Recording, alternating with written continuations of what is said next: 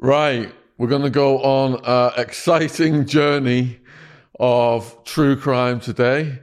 And we have got Mel and Dwayne. They've both got their own individual stories, but they overlap. So there'll be two separate podcasts. Huge thanks for them to coming on, and all the links will be in the description box below this, so please support their work. As you know, we like to start out with a story in the middle of the action. And Dwayne, there was a story where you got, was it macheted in the head or something? Yeah, so basically, I was having it with someone for quite some time. It was a bit of a tit for tat. They had to pay some money to myself, and I've gone to a club thinking I never had no tools or anything on me. I've gone to the club. Anyway, come outside after. He's pulled a machete out. I've tried to give it legs, and then he's chopped me in the head with a machete. Yeah, and I was on the floor, paralyzed. I couldn't move. I was swimming in my own blood, and all I could just smell was this claret. You know, when you think it's time, I'm gone, because I couldn't feel none of my body, and I could just smell. I was dripping. It was dripping down like clogs of it. And people lifted me up into the car, but I didn't want to go to the local hospital because I was wanted by police. So I got them to take me to Hillingdon, West London. So they took me to Hillingdon Hospital, and all I can remember is just being in the bed, and then I just went unconscious because I couldn't feel none of my body. My people said after that they come, and they said, we don't even know if he's going to make it, because he's got a fractured skull bleeding to the brain, and we don't know if he's going to make it through. And if he does make it through, he could be cabbage from the neck down and never walk again. So that was that experience, yeah. Just to go over that a little bit more closely. So what was the beef actually over? So the beef was over. Here we go. So the beef was over. Basically, because I was young at the time, about 18, 19. I've got out of prison, and I'm still at it, trying to obviously go a little bit legit. I had a job, and I had a line selling drugs. And my girlfriend at the time, she was working in a bookies. And while she was working there, I was going to work, but I was giving my line to her brother. Long story short, you don't want long story. No, we want long story as long as possible. So basically, I was doing some work in the Mars factory in Slough. So I was doing my work. I had my line. I'm trying to keep out of trouble. And next minute, I've come back, summertime. We're by the Jolly London at the pub on the Brittle Estate, and my phone's rung. And it's my girl at the time, and she's pregnant with my kid. She's saying, "Oh, the bookies has been robbed." And I thought, what? And I was moving like it was my bookies, because when she said it's been robbed, I was like, what? And I said, how are they moving? What were they wearing? And anyway, so she left the phone call. When she come home, that's when I interrogated her to say, what were they moving? How were they moving? What clothes were they wearing? A, B, and C. So she was telling me, but she was with a friend, and her friend is someone that I grew up with, her brother. Yeah. And there's like about 7 sisters, and there's him. And she said, "Oh, them lot are going out tonight, going out raving." I goes, "Yeah." She goes, "Go with them." I said, "Oh, cool. I'll give them a call." I said, "What, you going out tonight?" And they said, yeah, come. I've gone out raving with them, Elephant Castle or something like that. And we've gone out, we're drinking, they're popping champagne. I've gone home, I've gone asleep. And then my missus has come, and she's blew the bubbles. It was them that licked the move, the bookies. People that I grew up with, that I had sleepovers with and all that as kids. Mum borrowed milk off her, A, B, and C, like literally. And I lost it. My head popped. I've grabbed her, gone around there, demanded money. Now, he could have went and done the move on his own. It was an inside job. So he could have done the job on his own, had a taxi round the corner, went in, or whatever it is, yeah, done the job on his own, but he never, because he knew if it came on top, he couldn't deal with it on his own. So he's called someone else, and that someone else, they could have went and done it on their tods as well, them two, but he probably knew as well, because I weren't an idiot. He must have thought, oh, So he's grabbed another person. I don't know if there was another one or two, but there's 4 of them, I think it was. They've gone and done the move. So now I'm demanding money. One of them's given me some money, and I'm getting a bit hyper now. I've got like a kitchen knife. I'm scraping up against the wall. I'm drinking loads of brandy, and I'm saying that, and like all the sisters are there, and my guy Franco, he's probably saying, he's there. They're all there, and the sisters are there, and they must be thinking we need to do something because he's mugging us off now. So then he pulled out something. Anyway, long story short. No, long story long. he did. Nothing happened there. He pulled out his tool. I pulled out tool, etc. Yeah. And then we went about our business. The next day, he called me and said, "I'll come to I think the Wentworth or whatever." So I had a big sword down my thing. I've pulled up at the Wentworth. I've got out my motor and I've like walking with it, one leg like that. And as I'm walking, he's come round the corner. I've drawed it out like that. As I've drawed it out, he run round the car, but then you got another 5 heads come running round with swords. And I've had to give it legs. So as I've given it legs, I'm running. I've jumped the wall, jumped on the road. I fell over. As I fell over, one of them chopped me with a sword. I put my leg up. I managed to put my leg up, so it's got me on my leg. I managed to get back up, get into my car. They're obviously chopping down the car, and I've got in it, imagine, to spin off. So I've got away now.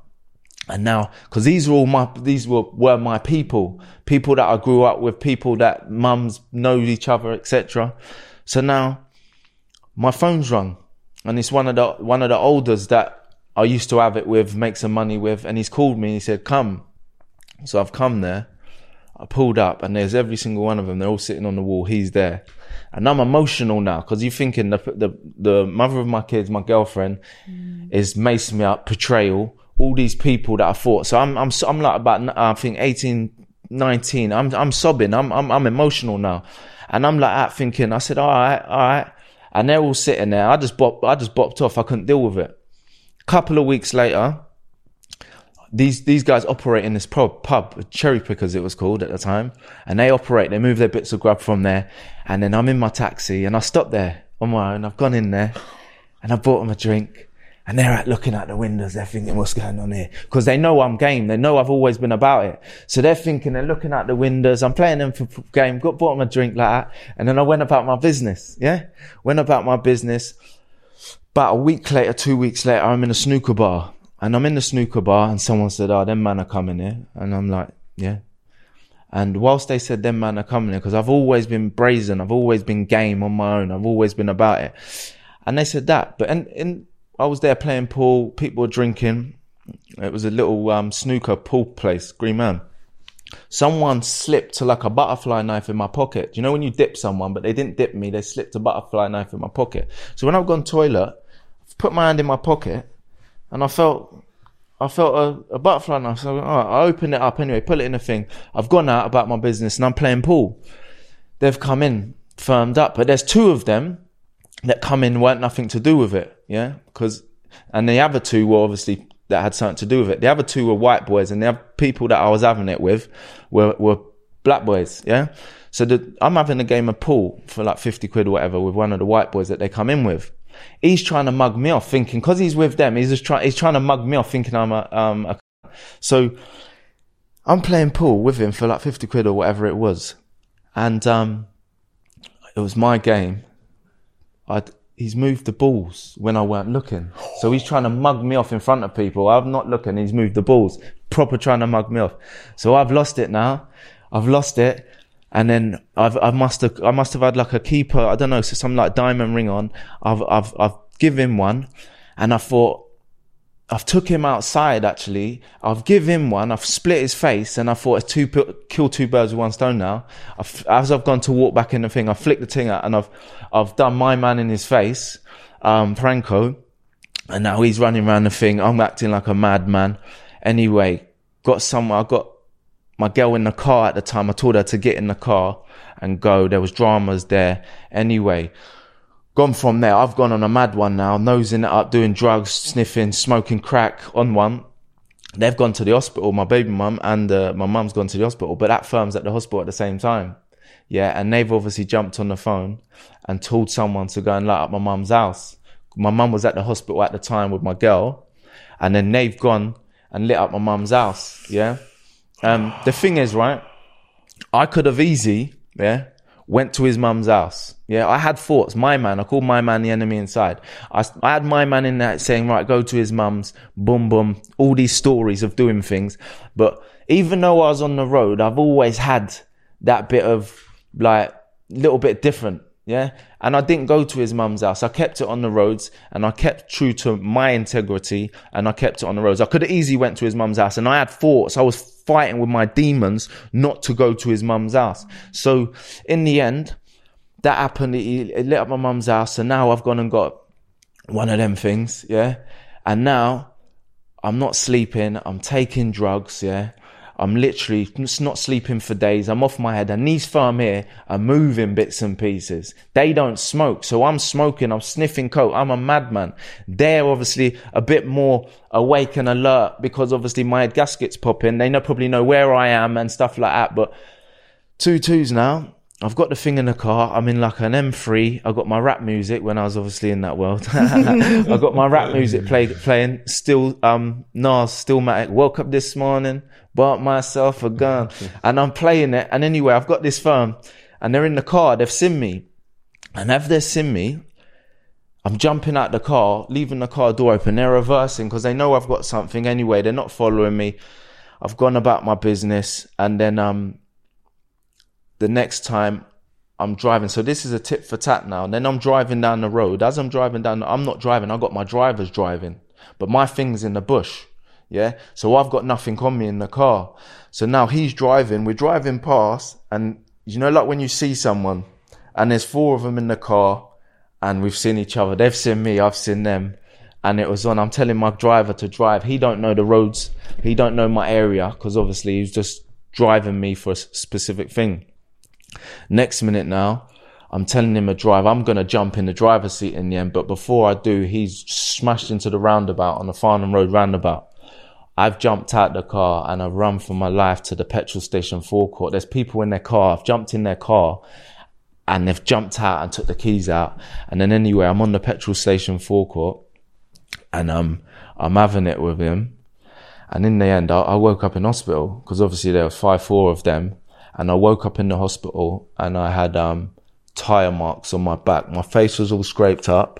They said that the car literally reversed over me. And Franco, because we got podcasts and stuff, content anyway, where we've obviously reconciled.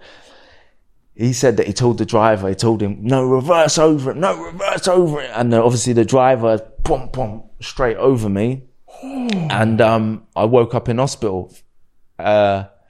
Anyway, got back on my feet. And this was just after the house thing, the fire. So I got back on my feet. This same supposedly older, right, that he got them now.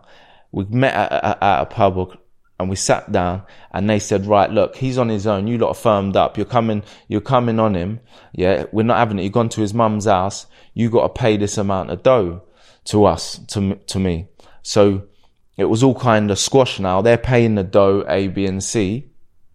So I've gone out one night, yeah, and now I've healed up from the scrape, etc. I've healed up from the scrape. I'm brand new. He's got a big welt on his face, and I've gone to Rems, this bashment where all the yardies go. We drink, sell drugs, girls, etc. I've gone there, and he's in there, but he's got a cut on his face, and I'm kind of fresh at the time because there's nothing wrong with me because the grazes have healed. And, it got a bit sticky in there. He obviously thought, fuck this. I'm having him. I'm in here, A, B, and C. So he's pulled out the thing outside the club. He's pulled it out and I've got nothing on me because I thought he's paying the dough. He must have not had respect or ratings for my man because he said that he had to pay the dough. And then I give it legs. As I was giving it legs, he's chopped me straight in the head with a machete. And it's obviously fracture skull bleeding to the brain, and that's when I was swimming in the blood. I was swimming in it and I thought I was gone because when I got me to the hospital, I couldn't feel anything. And I was literally paralyzed. They said to my people that you're not going to walk again. And obviously when I come through days later, when I did come out of, come conscious, I was in a hospital bed and I'm literally paralyzed down. I'm having people wipe my ass, shower me, feed me. Sometimes I can't even lift my arms. And my mum obviously give her life to God some years back, 'cause she used to be a mad woman herself.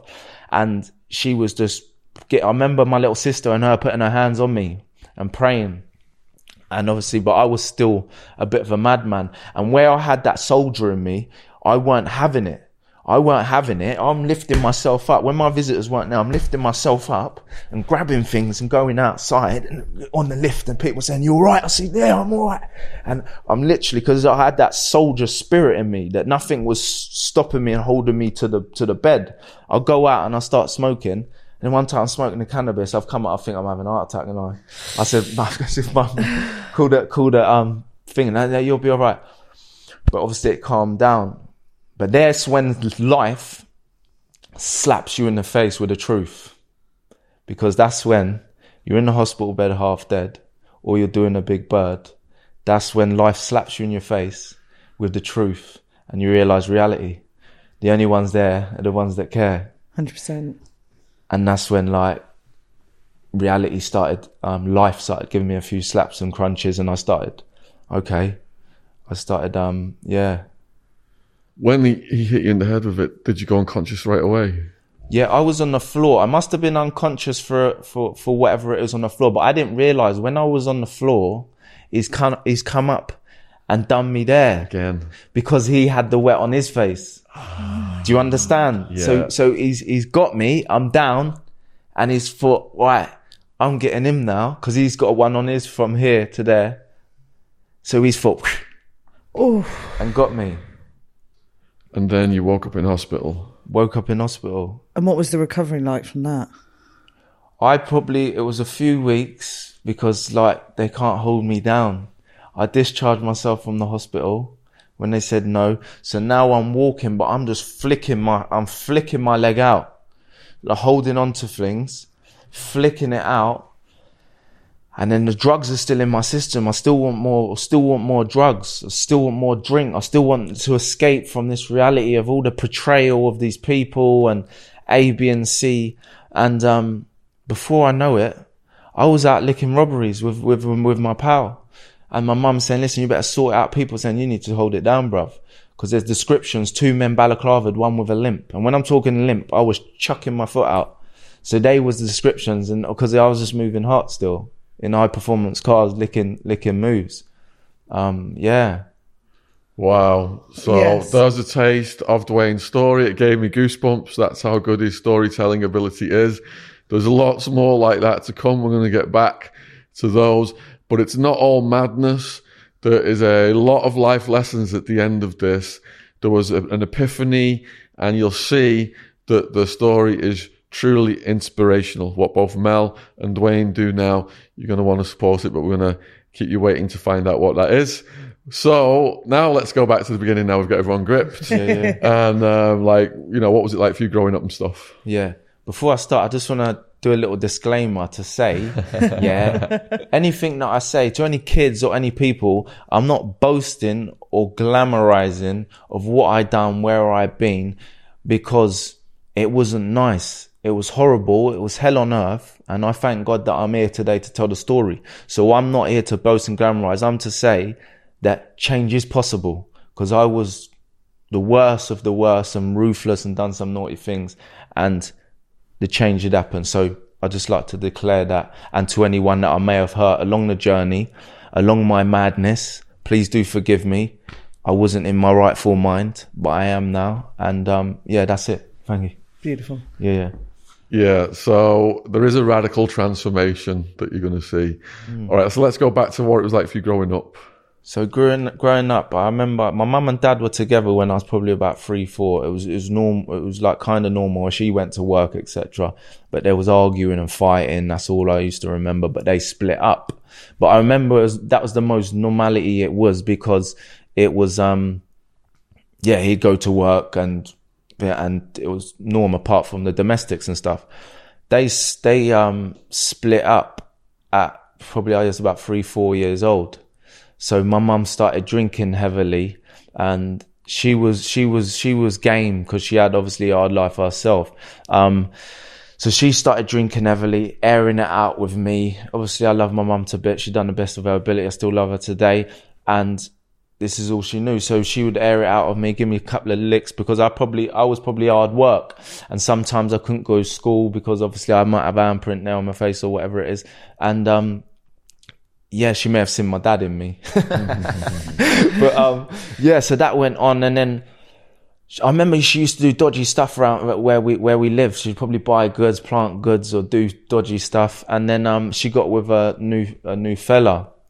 And when she got with a new fella, he was obviously smoking loads of green and doing dodgy stuff, etc. I had a little sister, Aisha, and my older brother Daniel, but he used to spend a lot of time with his dad because obviously it was probably too much for my old dear. So then she's got a new boyfriend, and he's at it, shotting bits of green or ash at the time. And I remember my mum picked me up from school, and when she picked me up from school, we were on the bus, and she said, duck down before we went past, just before we going past our house. I think, what's going on there? And then we went to a refuge for women for domestic violence. So obviously there was stuff going on. We went there, and then she got back with him. And then we moved house. We moved into the Britwell estate. And when we moved there, it was a rough estate at the time. What part of the country is that? That's Slough in Britwell estate. Yeah, just outside West London.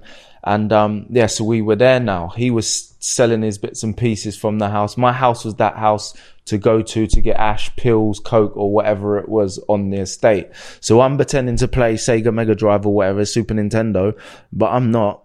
I'm listening to big people's talk. I'm pretending that, or pretending I'm asleep, but I'm on the stairs, backthink, listening to what's going on. So I'm there, I'm absorbing all this in, how to sell drugs, take drugs. My mum and him would be arguing at it. We'd had 2 pit bull terriers. One was called Bitch and one was called Rebel. Oh my God. Yeah. They were the 2 dogs. They had puppies, 10, and they went out into Slough. So they were naughty dogs.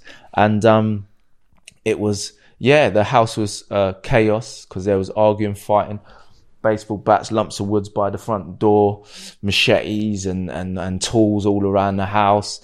Him and my mum just having it, fighting, arguing. And then my little sister Ashley was born, and then that's when I think they had enough of each other, and then he left or she got rid of him or whatever, and now she's just going out raving. She's going out clubbing in the West End, leaving me and my siblings with the babysitter. She's doing bud and cheese, so she's selling credit card. She's doing credit card fraud.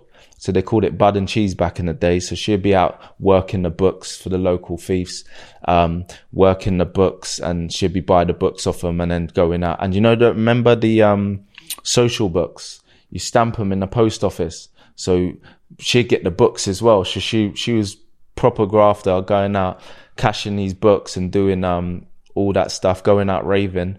And I remember one time, my oldest, she was going out, her pal's in the car, and I've jumped on the car bonnet and said, no, don't go. And she's gone, and I fell off, and she's gone about her business. And then I've just hit the estate. I found love on the estate. My mum was fully at it. I remember, like, when I was younger, about just after my dad left, she said, yeah, take this and put it in the drain up the road. She told me where, and I remember that, and even now putting flashbacks of me putting it down the drain. And these were like knives that were used in people's, obviously, deaths, etc. And I rung her on the way to say, did matey boy get convicted with that? And she said, yeah, A, B, and C. And she said, babe, you see, we were savages. From savages to the savior. Because it was my mum was about it like that. So then, yeah, she was out raving, doing a credit card fraud. I'm out on the estate, belonging with the elders, and robbing, stealing. I was like Oliver Twist. I would, handbags, purses, etc. I I pull up to the taxi man on my bike and I see he's got a nice wad in his pocket. I say, excuse me, how much we took to Manor Park? And I say, hey, what's that there? And out of his pocket, and I'll be gone. I'll be like a whippet, thief in the night. Literally from a young age, I would, a £1 note, because my mum would ask me, go over to Sheena's or whoever to see if she wants to buy that chain. So I knew how much things were. I was like a Del Boy and Rodney from young. I remember even at a young age, I went in the shop and I stole some little owls. I was about 5, 6 years old. I stole the owls and I put them in the bush. And I went and got another one. Then I'm knocking at people's door saying, do you want to buy this for £1? So I had the entrepreneur within me from day one. So then obviously my mum was doing that. I was out on the streets. And then by the time I was 8, 9 years old, she'd pick up and say, take the little, because I would smash her car up. I'd resent to my mum because I just wanted love. I say, Mum, why can't you just cook Sunday dinners and just be a normal mum? And she called the social services because I'll smash her window, smash the car, and I'll go into children's home, from foster care to children's home. I'll be back. I say, Mum, please let me come home. She said, all right, if you learnt your lesson now, I'll be home. And then the time I was 12, I'm smoking green. 11, smoking green. I'm out with the older boys. I'm licking, like, there was computers back in the days, because all the Slough lot, we were computer guys, and a lot of the West London lot were computers, so hard drives, Sun servers and chips and laptops. That's before laptops, obviously now they're everywhere, but this was like when they were elite. You're talking about like Acon. Yeah, we're talking about 486s and 586s before Pentium. I'm old school, innit? But I still look young. So, yeah, that was it. We were doing these computers, and like we had the trading estate. The Slough trading estate was one of the biggest trading estates in Europe. So there'd be the security at the window. We're sending a little kid round looking through the window. The security come out. As he's come in, we grip him and we'd offload the whole office with all the laptops, all the stuff, filling up like T5s and Audi's estates with all these computer goods. And that was my life. I'd get up in the morning, I ain't got no dough. I jump on my bike and I hit the trading estate. I'll get one laptop, I'll get £1,000, £1,500. And that was the morning run. At lunchtime, you do the lunchtime run. And at the lunchtime run, you go to the pubs, because they'll be in the pubs having their lunches, and you go to the back of the estates, you look through, you see the little strap, and then you do the evening run. The evening run, like when they're finished, the office boys are finished, they'll be putting in their Galaxies. There's 4 cases, and we're outside the office. We're following them at the traffic lights, open up the boot like that and grab them, jump in the car, gone. It was like a thief in the night. So that went on for quite some time. I was making obviously a lot of money, and the computers, like burglaries when I was younger. But then that went on to by the time, 13, I was in the West End of London, selling crack and with the olders. He was 23. He was knocking my door for me. Yeah, there's a lot of grooming exploitation now. Obviously, it's like rife with it. But back then, it wasn't so rife. It wasn't heard of. But I was 13 years old, and my man was 23, knocking the door for me. And then I'm in the West End with a mouthful of bags. But these were the times we didn't even have no phones, because it was like some people had pagers, but it was literally like that. What did he say to you to recruit you? That's what they Bill of Smith. Go on, Bill up, drink this or thingy, and give you stuff. And they were playing a role as a dad role or uncle role, because there was the single parent. There's boys there, and it's generational. This is what happens up until today, until yesterday, decades ago. So they're there fulfilling a need as that role model, but obviously a negative role model as a male. So that's where he came in. He was fulfilling that need for me, but he would take the piss out of me as well. I remember he used to slap me up and that. Yeah.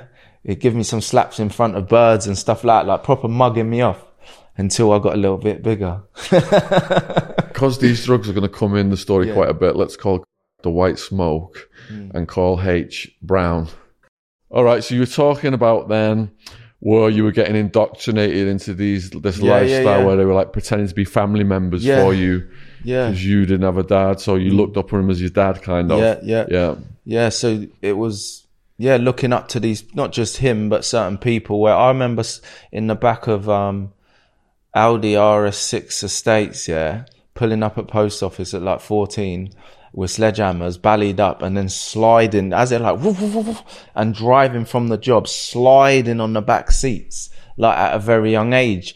Obviously, the older ones knew that we were game to go straight in there and load up the drawers, etc. So that was life growing up within the criminal world of doing jobs.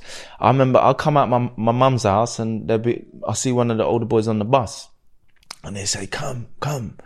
And then I jump on the bus and then he'll go in the bank. He'll watch someone draw out 10, 15,000 pounds, because obviously that's what it was like back then. Now obviously it's different. And then we follow the person, we're following them around the town or whatever. And then when they've get in their car, because we'd know not to take it off them because in this robbery, then as soon as they put it down there in their car, they're at the junction, open the door, gone. But then there's loads of like bank and then state agencies and just wear drawers with money. So this was what I was used to just making the money, and then that went up. I think things got naughty for me is when I started getting into the relationship with obviously my baby mum. Before we go there, what happened to your school life? I never went to school. I left at primary school because I just crawl off out anyway, and then I just go. They couldn't hold me. They said the teacher, they used to call me Dwayne the Pain. And I suppose back then they didn't come to your door like they do now, truant officers. Oh no, they did. They took my mum to court and stuff, but then they give me a home tutor. But I'll be smoking so much green, I'll come down in the morning and then she'll be at the table, and then I'll just be sleeping at the table. She'd give up in the end. And then they'd give me like the yacht. Yeah. What's that? Youth offending. Oh. Yeah. But I was terrible. They'd take me to yacht, right? And then they pull out this video and camcorder, and they put this video on for me to watch. And I'm sitting there and I'm looking, I think, I'll have that. Yeah.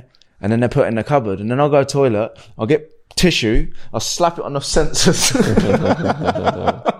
I'll be back that night with my pal. And then where the window opens, I put the toilet roll in the toilet. I put the tissue there so you can't see if it's open or closed because it's closed up. And then with that night, we were just naughty. We were just naughty. We were embedded with this behaviour because it was the norm. And where we're from, that's what happens. You rob, steal, you sell drugs, you take drugs. Thank you for watching the podcast. Here's a word from our sponsor, Rocket Money. Don't you hate it when you've got subscriptions out there that you don't know about, taking all that cash out of your account? I recently found out I had 4 Amazon Prime subscriptions. Now I've got it down to 1. Rocket Money is a personal finance app that finds and cancels your unwanted subscriptions, monitors your spending, and helps you lower your bills, all in one place. Most people think they're spending $80 on their subscriptions, when in reality the number is closer to $200. When you're signed up for so many things like streaming services you used to watch one show, or free trials for delivery you don't use, it's so easy to lose track of what you're paying for. Stop wasting money on things you don't use. Cancel your unwanted subscriptions and manage your money the easy way by going to rocketmoney.com/Sean, SHAUN. That's rocketmoney.com, SHAUN, rocketmoney.com/Sean. Thanks for supporting our sponsor. Link is in the description box on YouTube. Back to the podcast. And that's it. And that's all I knew. And through all this chaos, was there actually any calm moments in your life? Only when I went secure unit. What was your first arrest then? So my first arrest was 9 years old. 9? Yeah. It was before that the police would come, but me and my brother will come downstairs because my mum said, right, the police are coming. They're here. They want to speak to you. And we come down with the pillars over our face because we're laughing. Come down the stairs because we couldn't. And then anyway, there was burglaring schools at like 6, 7 because my brother was a little bit older than me. But my first was 9 years old. And then from there, the charges started coming. And then I was driving cars at 13. Pillars, loads of pillars. Yeah, to make out that I had size. Driving cars, failing to stop, access house alcohol, and then I'm on road bikes like VFR 750s. When I'm like 13, I can't even hold the bike up. The elders are giving me the bike, and I'm like, and I'm getting no bash out on and on these big speed bikes. And then that's when I got my first DTO. For those that don't know, it's a detention training order. So it was a secure unit, prison for children, at the age of 13, because they couldn't get me into court. They couldn't give me community orders because I wouldn't turn up. I wouldn't turn up to court. And then in the end, they put me in a riot van. They took me to Slough magistrates. They had police at the door, police next to me, and then they give me 8-month secure training order, DTO. And that was my first order. And I remember the security guys come, they had a little size on them, 2 black redders. And when they've come, they got Stone Island jackets and that. They were all firmed up and that. And then when we're going down Charvey High Street, like, they said, do you want something to eat? Do you want some chips? I said, yeah, like that. And then I see my pals. We're going down the Charvey High Street. So I started undoing the window. And then as I'm undoing the window, I should have I just opened the door because I'd have been faster on my legs. But I've tried to get through the window. They've grabbed my legs. And then I'm shouting, Tristan, Robert. Like, these are the elders that I used to go out with and make money. And then they come, they say, what's up? And then they said, they give me like score or something. So just go and do your bird. Do you know what I mean? Because they obviously had the conversation. So that was my first sentence. They went to Vinnie Green in Bristol. I was fighting all the boys in there from Manchester and Bristol. I was a problem. I was just fighting everyone. I'd pick up anything close, anything, a jar or a cup or plastic fork, I'd grab it. This is what I was taught as a kid. If I went in crying saying someone hit me, my mum would give me a clap and tell me to go and fucking hit them back. And if I couldn't do it with my fist, I'd have to go back with a tool. So I'm in the secure unit now. Then they sent me to Kent, Medway. I'm in Kent. That's group 4 officers now. In the secure unit, it was more like staff, like children's home staff. You're locked up. But then when I went Kent, it was Medway. It was like staff, group 4 staff. And I was a problem there. The kids chucked a yogurt in the canteen and they're saying there's no football. And I used to love my football. So I've jumped on the tables with plastic knife and forks. I'm causing riots. Then when they're taking us to the unit, because the units are all round, and then when you go to get your food, you got to walk from the canteen to your unit. So there's a journey across this big green, all lights, floodlights. When we're taking us back to the units, no football, I'm off. And now they're chasing me. You've got about 20, 30 officers. They're falling in the mud. And then all the kids on the units are going bam, bam, bam, bam, bam, bam. I've set a trend now. So every time they're going to get their food, they're doing the same thing. So they've put me on a unit with Teapot. Teapot was a big steroid head, yeah. And he was sized like that. And he's put me on a unit. It was being refurbished. So they've done a bit of solitary confinement for me, but they're not allowed to do that. They put me on this unit with him. He come in my head like, you want it, do you? Yeah. And it put me on the unit with him. So I was stuck on there for however many weeks because they're trying to teach me a lesson, but I still didn't learn. I got released from there and then I've gone back onto this. I got home. So yacht workers dropped me off home. I said, all right, mum. All right, see you later. I'm off. Yeah. Back to the older boys. I remember knocking at his door and they're sleeping still. And they've already done moves the night before. They got like dustbin full of snout cigarettes because we used to do smash and grabs. I put the car through the shutter, bam, and load up thing. So then I'm with them and I'm back at it the same day. And then back at it and then Feltham 15. As soon as I turned 15, the police had me. Bam, Feltham 15. And that was a bit different than the secure units. And I thought, wow. Because there was buses pulling up at Feltham. There was buses. It was like cattle of us. Buses and buses every 15 minutes. And then there's like 95% of the jail was obviously black. So I was kind of all right because I was game. And plus, obviously, my old man's black. I'm light skinned. So I was all right. But there was like, we're waiting in the waiting room. And it was like the Americans because they'd have trays. You put the mash in there. You put the beans in there. And then there was boys from 15 to 21. So there was some lumps in there. So that's when it hit me when I got walked back to the cell and the door closed. And I thought, wow. It was just the bed, the bars. It was a dark night. And I thought, how's my life come to this? But there's one thing that I remember because the next day I must have been in the cell doing what I'm doing. And then there was a poem on the wall. And it said, if you smoke crack, you'll be back. If you think I'm joking, keep on smoking. I must have thought they were joking because I carried on smoking. And then I was in and out of jail for almost 17 years. I've probably done about 12 years behind the door. 16th birthday, 18th birthday, 21st birthday. I remember my 18th birthday because the mother of my kids come up with some puff and she got nicked. And then I've gone back to my cell in Reading, YOY Reading. I've gone back to my cell with the baguette and I just dashed it in the bin and then just went asleep. That was my 18th. So all the ages of young people growing up in the normal world that will have their 16th and they will do school and they will go to Iron Upper or Ibiza and all that stuff there. I never done it because all them birthdays I was banged up. I done 10 Christmases consecutive in a row. It became normal to eat with a plastic knife and fork. Can you recall every single one of those charges?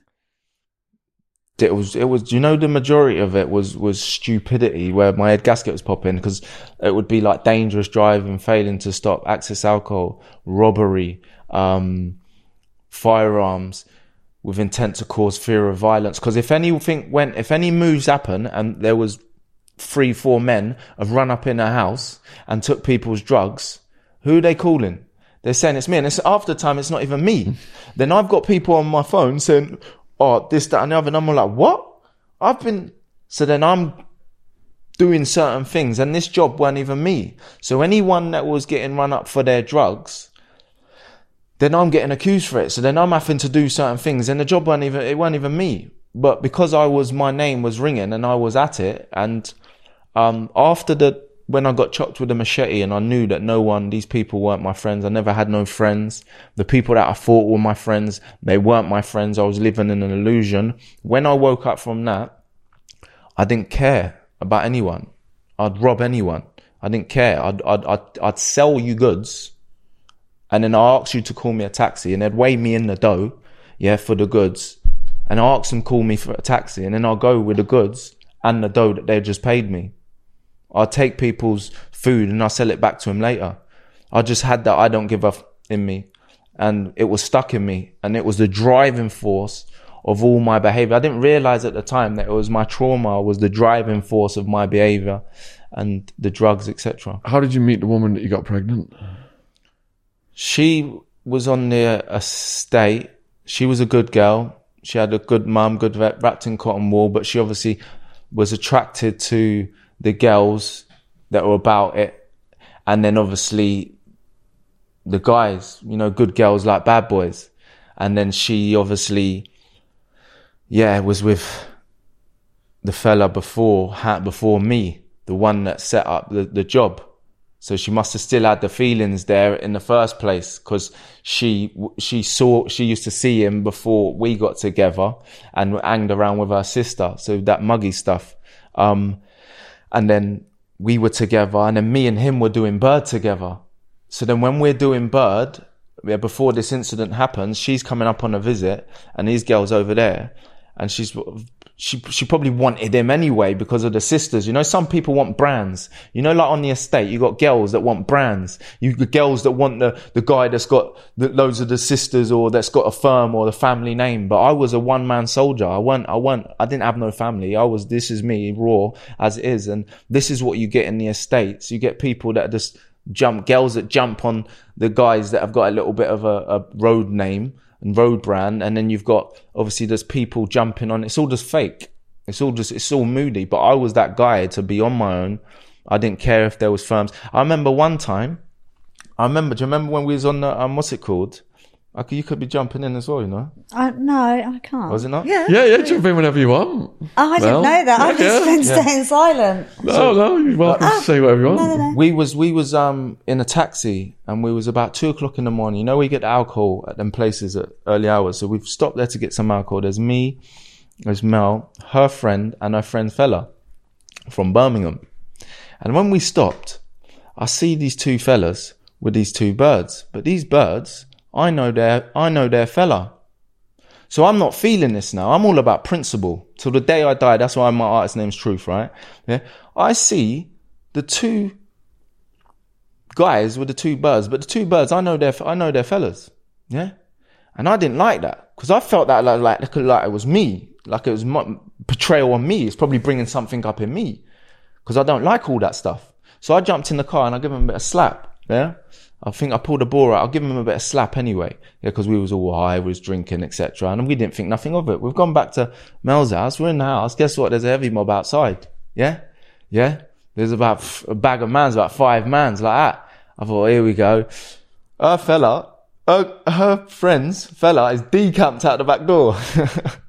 I've gone straight in the kitchen drawer. Boom.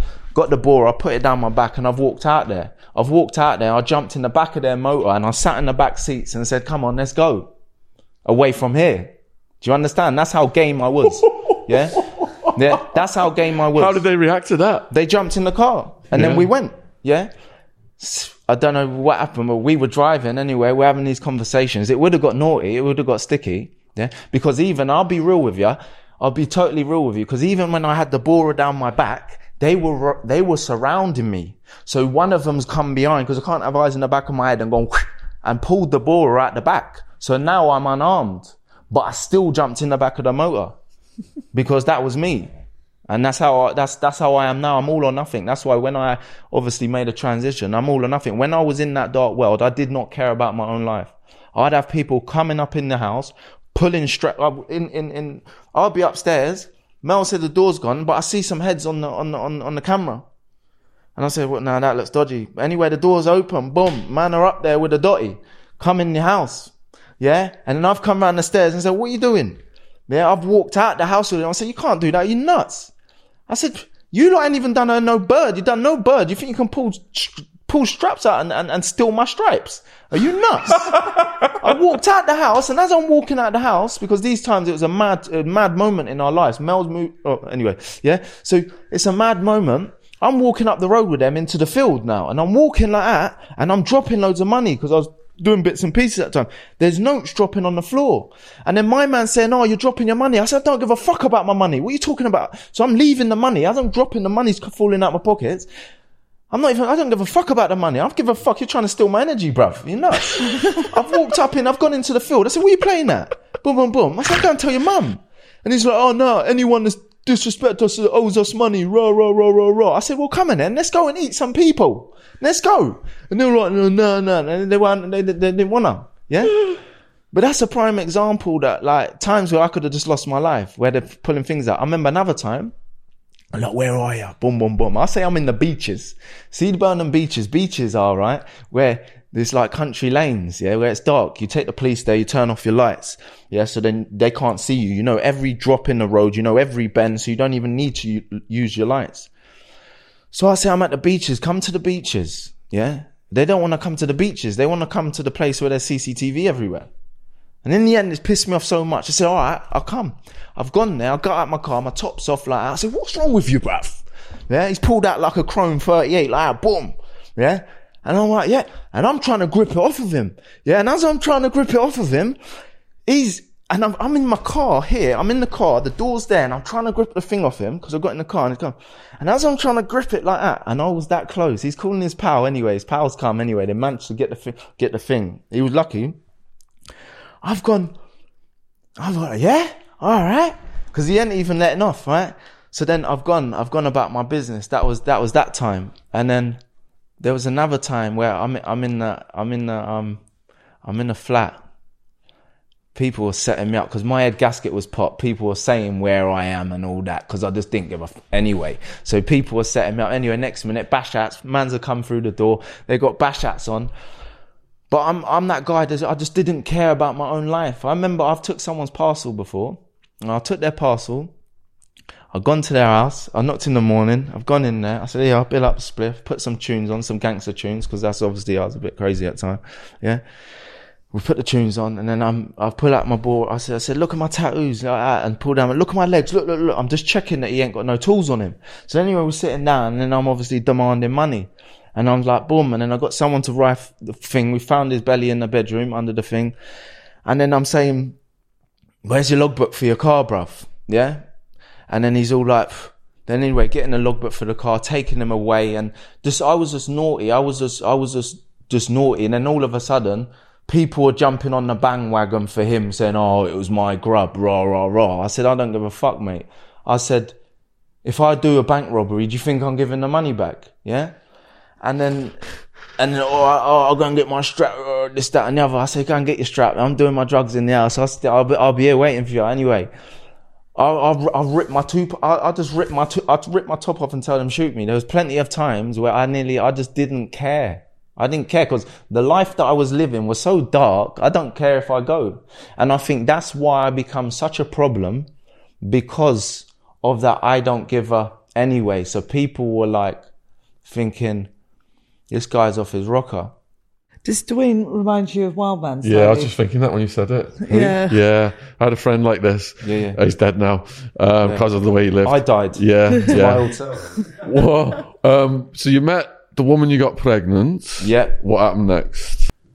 So when I met the mother of my children, I was in jail because I only just got with her kind of thing. It wasn't even serious, but then I went jail, and then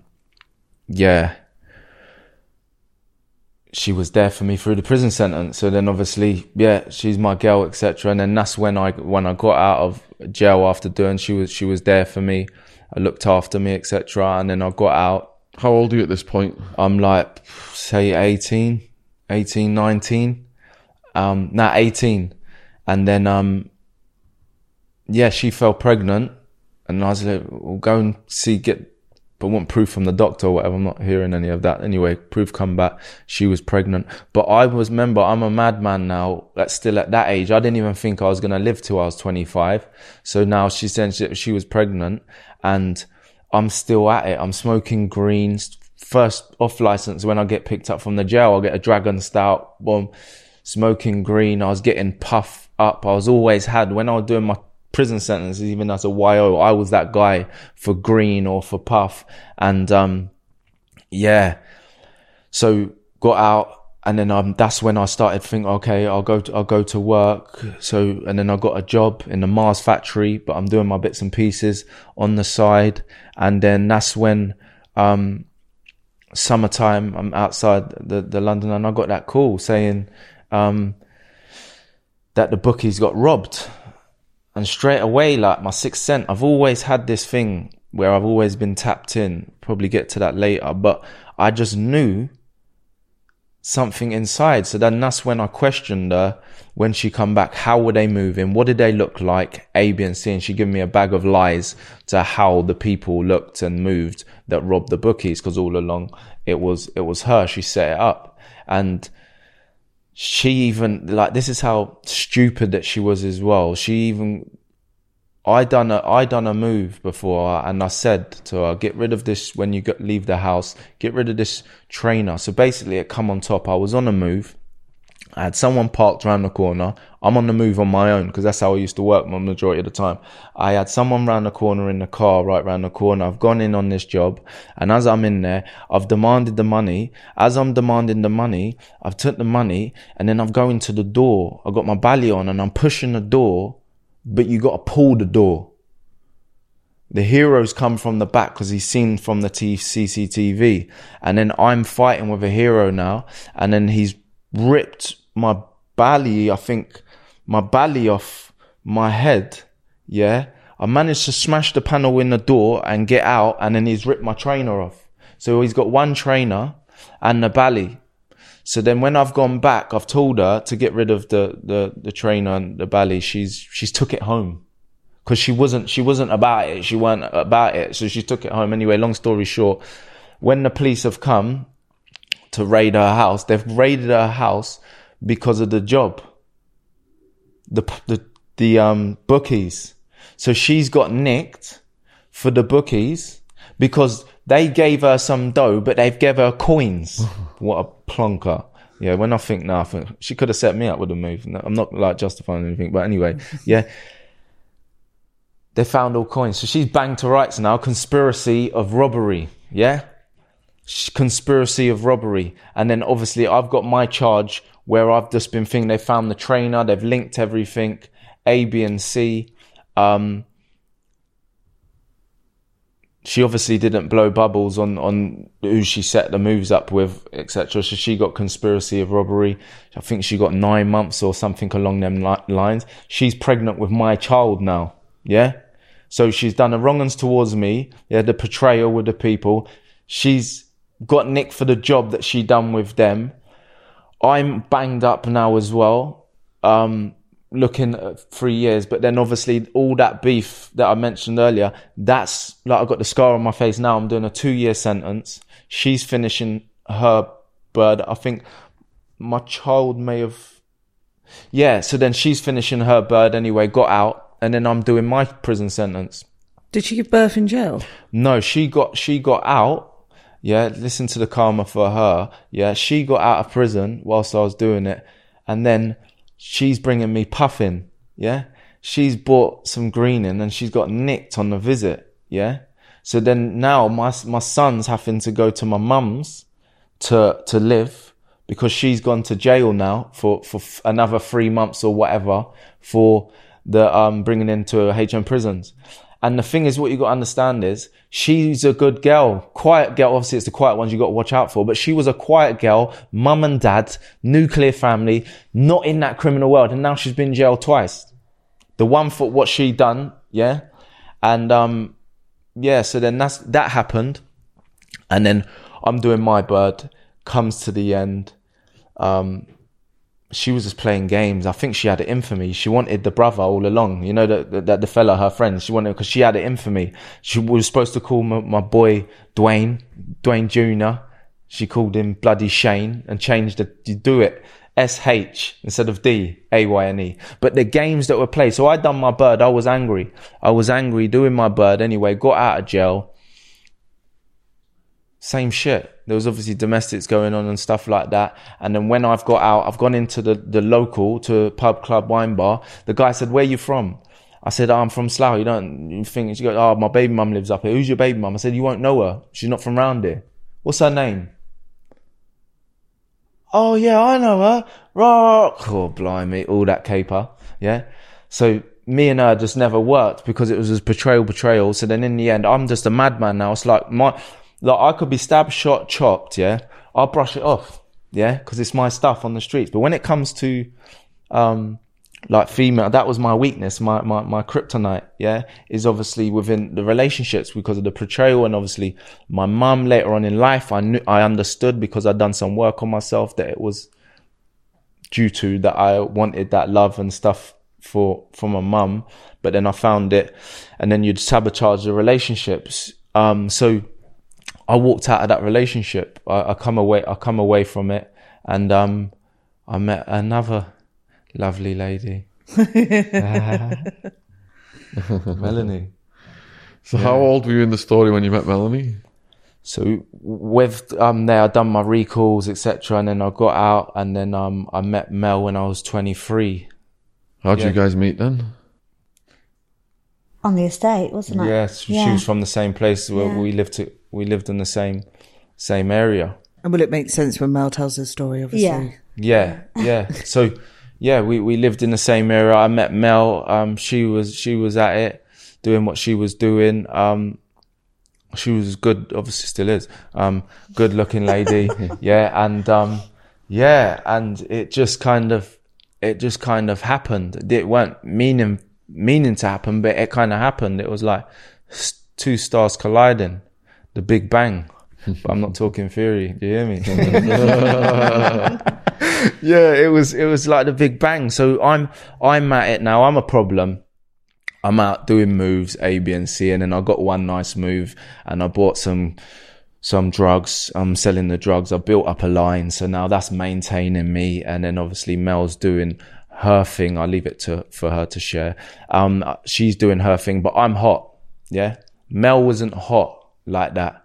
Mel was doing her thing. She wasn't hot. She carried herself a certain way. She had certain clientele. It wasn't like that. But now I'm red hot. I'm that guy, madman. No one really likes me. It's all fake love and all that through fear. And I'm doing my thing. We've got together, and now I have certain like principles and certain way that I want my woman to move. So she'd call everyone babes. Like, do you know what I mean? She'd be like, babes. And I'll be like, no, you can't be calling man babes. Do you know what I mean? So there was like, it was, our relationship was, at first, it was obviously chaoticness. It was just chaos.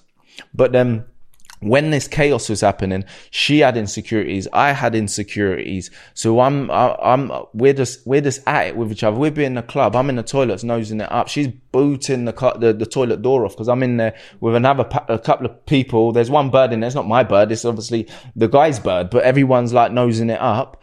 She's coming in there with her high heels and booting the door off. Where am I? Where is he?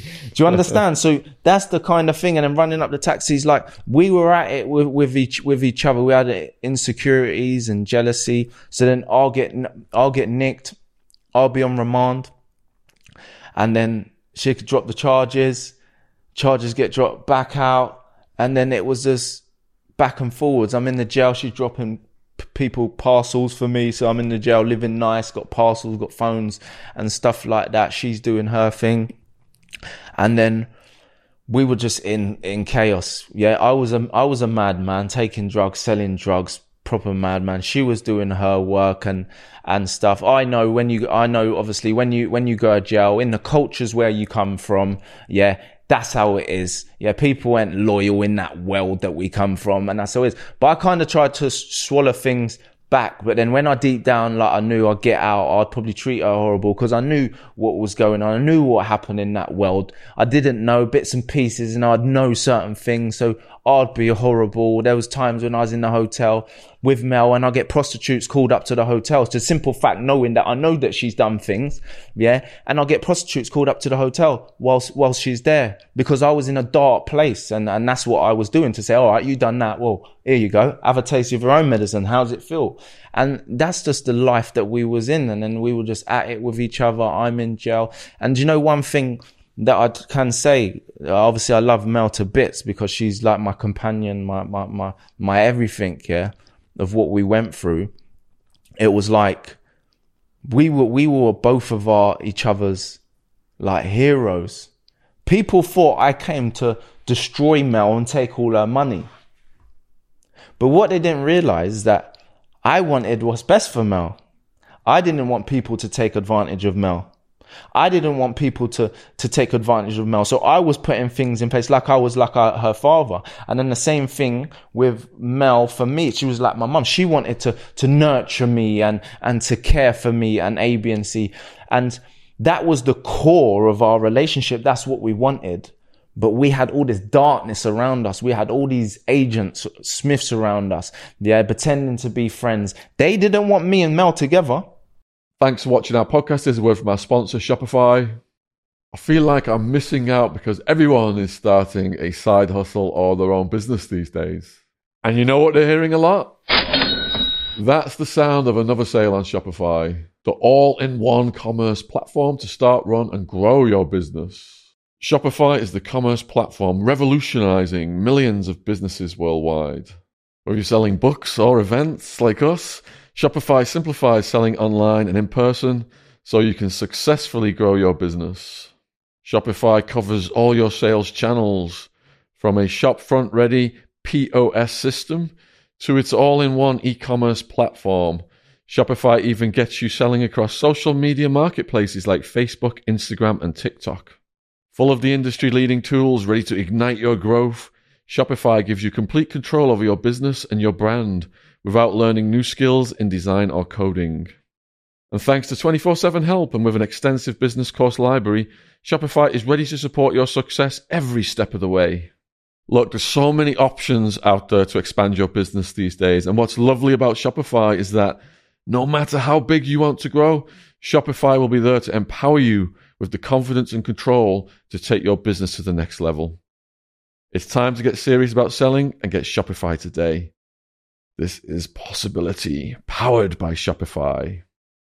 Sign up for a £1 per month trial period at shopify.co.uk/Shaun, SHAUN, all lowercase. Go to shopify.co.uk/Sean to take your business to the next level today. Shopify.co.uk/Sean. That's the word from our sponsor. Thanks for watching. Link in description. Back to the podcast. They didn't want me and Mel together because Mel was like a wag. Mel's like a wag. She's pulling up. She's got Gucci stilettos, Gucci bag. She's in high performance cars. She was a star. She was a star doing her thing. So when I come along, they're like, nah, it was like a war. So then when I'm banged up, guess what? Hyenas are on her. They're on her. Because no one liked me anyway. And then the thing is, all these little, like, wannabe gangsters sell a few tickets and all that, all these little sweet boys, yeah. But the thing is, they wannabe gangsters. There was never, do you understand? And they would take advantage on the vulnerability. And that's why I'd always swallow my pride, because I knew I love Mel to pieces. And she was there for me. She'd ride, she'd die for me. And then obviously, that's when things just went on. And she knew that I had goodness within me as well. Because when I'd go to jail, there was periods where I'll be at it. I'll be moving bits and pieces, phones, like that, living good, selling loads of drugs. But then there was times where I'm all or nothing. I'm done with that. I'll go to the chapel, I'll read the Bible. I'll read self-help section in the thing. I'd even go to the mosques, Bismillah. I'd be doing everything because I wanted change. I wanted it bad because of the darkness and the hell that I was in. And in the end, I'd have periods. I'm no good, healthy, not smoking, not drinking. Stay away from me. I'll get out. And Mel's still doing what she's doing. So I'm going back into that world. I'm going to the gym. But then before I know it, you monkey see, monkey do. You are the company you keep. So then before you know it, if you're skating on the pond in the winter, it's all iced up. You're skating on it. Before you know it, it's going to give way. You sit in the hairdressers long enough, you're going to get your hair cut. So I was going back to the same environment, and before you know it, I was getting weak. I'd lose my powers and then I'd go back to square one, taking drugs. We'd be at it, fighting. I'd even go into the, I'll be selling loads of drugs at this place, yeah? And matey boy had some serious dough. So but Mel's cooking me food. So I'll go there because I need to get my charger. And I'll go in to get my charger, say, babes, I'll be back in a bit. She goes, your dinner's here? What do you mean? She goes, your dinner's here? What do you mean? I goes, I'll go. She will start attacking me and I'd have to run, yeah? Jump in the car, she's attacking the car. So this is how it was with us, yeah? We were at it together, but deep down, there was that something, I don't know what it was, but there was something that's bringing us together. So then I'm in and out of jail. She's out doing her thing. And then I'd be out, and then sometimes there was one time, I think this was coming to the ending, yeah, of when the transition happened. I remember being in the taxi. I'm hotting Mel up. I think it was my birthday actually. We were in West London. My brother was doing a gig because he was a singer. God rest his soul, Daniel Prince. He was doing a thing in the West End, and there's all paparazzi outside. He's doing his thing. We've got VIP. We've gone in there, and then we've come out, and then we've gone back to our house. We're doing drugs. We're drinking alcohol. And then I've wanted to be a plonker and jump in the car, drink and drive and go and get something.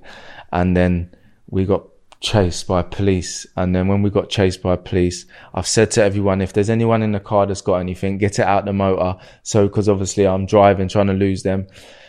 I've decamped anyway. And then we've all got nicked, and one of the boys chucked his bits and pieces in the car, and we've all gone nicked for conspiracy and all this nonsense. So then I've gone jail again. Mel's out anyway. Long story short, the charges got dropped, and then I'll be out again. We're at the petrol station or stop to get some alcohol. I'm getting on it. She don't want to be around me when I'm getting on it. I've gone into the newsagents to get the drink. She drove off in a taxi and left me.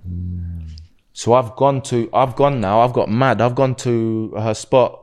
A matey boy's grabbed the grub and he's jumped in the car, but it's dark. Yeah. It's in a dark place, like, and I've jumped in the passenger of the car. He's going, please don't hurt me. And I goes, and he's giving me the parcel. So now I'm in a hotel and I'm sniffing, and I've got like about a bar of And we're going to call it white. Right. Yeah, white. Yeah, so I'm sniffing, and my head gasket's popping now. I'm actually breathing in the top, thinking if they can hear me outside breathing. So then I started getting all psychosis, etc. And then she wouldn't come near me because I was obviously a madman. No one would come near me, not even man them to come to have a session and drink. And I got all the drugs and money in the world. Come party. They wouldn't come because I was like Jekyll and Hyde. Yeah. So then in the end, I ended up just going out and doing some mad robberies. Yeah. And I'd have a balaclava on. I'll go into places, demand the money, and then walk up the road. I have no getaway car. I walk up the road and walk in the pub and say, can you order me a triple brandy and coke and call me a taxi, please? And then jump in a taxi and then go on a mad one. And that's when I got banged up. So now 2012, I'm banged up. Mel's out there doing her stuff. And then I tapped out. I surrendered. I totally surrendered. Before that, I was running up on people. The yardie's got out of the window. He's got to his gun. He shot, sawing off a shotty. It's got the bottom of my foot. I'm nearly losing my life. What was that over? I tried to rob some people. And it's bareface as well. I was that thingy. Sometimes I'm not even ballied because I just didn't care. So I've gone, and these are some of the people that I knew that I grew up with.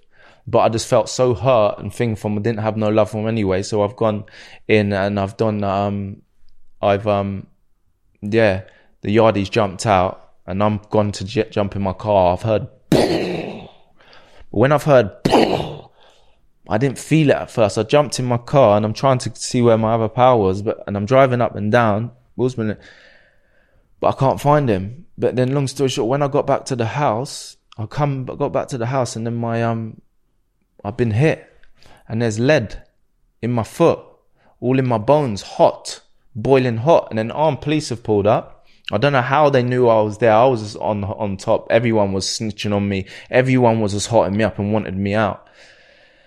And then armed police come, the curtains opened and then the red laser beams and then I got nicked. It took me to hospital and then the surgeon took the lead out with tweezers, but then they left some of it in there. So I've got like 30, 40 pieces of shrapnel still in my foot now. On tight trainers, you can feel it. So yeah, I got shot on that bit of work there. But they were my people. I was moving a bit muggy because they were like my people that I grew up with. They just weren't there for me. But I had that in me where the drugs messed my head up. I didn't care about anyone.